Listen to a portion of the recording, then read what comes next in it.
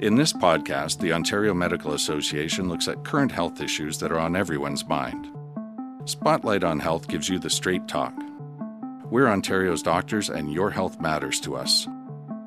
This episode is all about cannabis edibles. My name is Dr. Marnie Brooks. I have been practicing in the area of cannabinoid medicine for about 6 years. I treat a variety of conditions, ranging from neurological to rheumatological to palliative. And I also educate physicians on how to practice in the area of cannabinoid medicine, as well as the public. My name is Dr. Taylor Lougheed. I'm a physician practicing in Ottawa at the present time, and I do a combination of family medicine, emergency medicine, sports medicine, and cannabinoid medicine. So that combination allows me to have a bit of a unique perspective in terms of where medical cannabis or recreational cannabis may play a role in our public health system and some of the concerns that we sometimes see in other aspects of our health system, and particularly the emergency department, about use or misuse. I think it's important to first reflect on what is cannabis, in as much as there's sometimes an assumption that cannabis is cannabis is cannabis. And so if you were to have one particular strain, it would have the same uses or the same risks as another strain, and that's not entirely true. There are always safety concerns with cannabis that we should always keep in mind. When it comes to edibles, and we really do need to know what the risks are, we have to remember that there's a couple of factors to keep in mind. One is THC levels, and the other is how we ingest cannabis. And oral ingestion has a very delayed effect, about 90 minutes, whereby if somebody is using it and they take a high THC edible and decide after a few minutes that it's not doing anything, they may run into trouble by taking too much, and then it will all hit them at once. If someone has accidentally ingested something that they felt was a food item that didn't have cannabis chemicals in it, and they've ingested that, that could cause them to be quite alarmed. They may have unexpected effects and feel quite anxious or unwell. Prior to the legalization of edible products, there was a big interest in edibles, and because they weren't legal, a lot of people were using dried herbal cannabis or the oils and then working on baking products or creating products at home. And sometimes there's really two factors at play. One is the unexpected effects of an edible product. Because of the delay, they may end up having a bit more than they expected. And the other is, frankly, some people aren't very good at baking or creating things in the kitchen, so there's multiple factors that might impact them having an unexpected effect from the cannabis.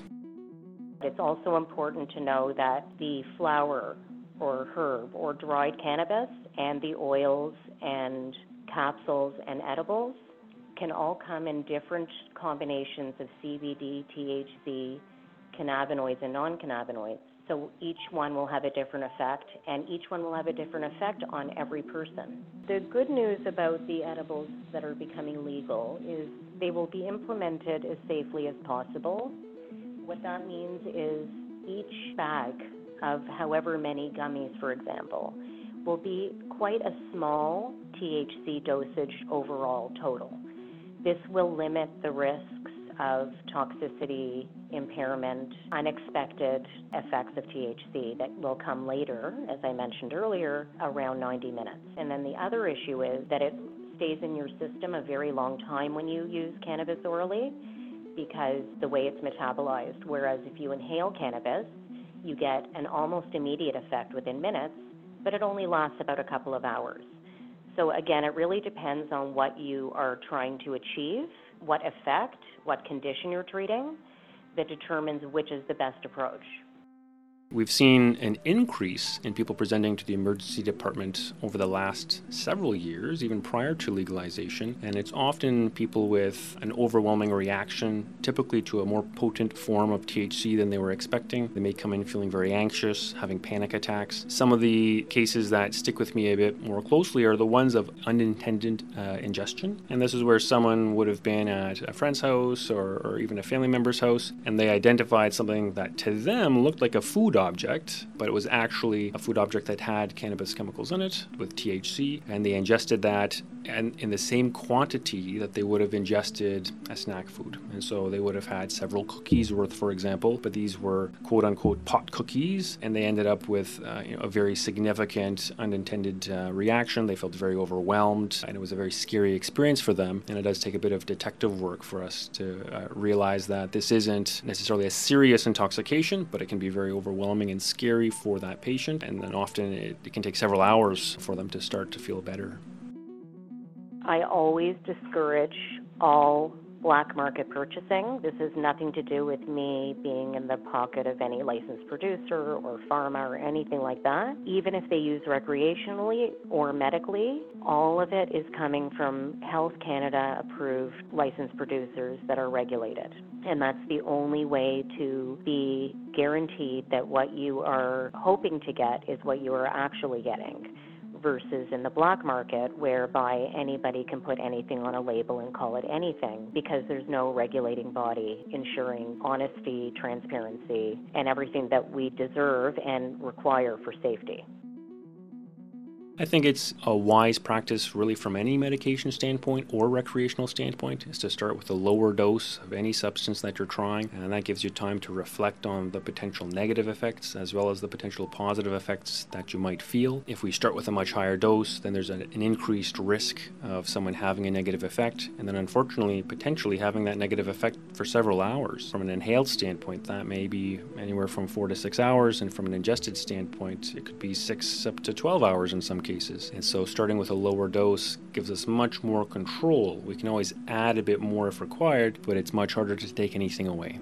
In medicine, we use an expression that we like called start low and go slow. I would give the same advice to people who are experimenting with cannabis, recreational cannabis.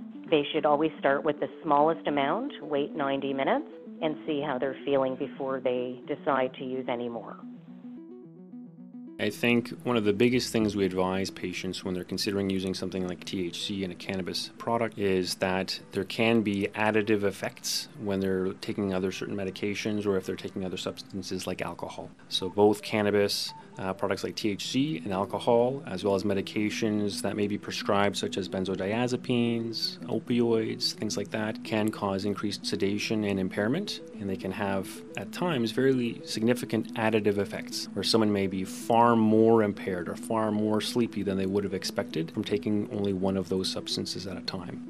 I think it's important that people go into a cannabis experience reflecting on what type of effects they're hoping to get, as well as being aware of the types of effects that they may not want to get, but some people may experience. And so while it's true that many people tolerate cannabis very well, some people may find it makes them feel relaxed or happy or social, some people do feel very anxious and feel very alarmed by that. And I think it's important for people to reflect on what they're experiencing so they can identify some of the early signs of a reaction that is potentially unpleasant and they may require some support with from friends or family. I also think it's important for them to set some limits when they're starting a new substance like cannabis or any recreational substance. I think it's important for them to think about the type of dosing limits they want to set for themselves and be aware of the time frame for when those effects might come on. So start with a lower dose, be a bit patient in terms of what the effects may be, and I think those would be the safest types of advice for many people thinking about engaging in cannabis.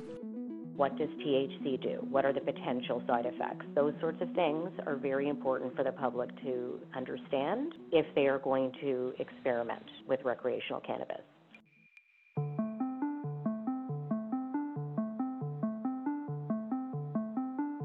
This podcast is brought to you by the Ontario Medical Association. It is produced and edited by Jody Crawford Productions.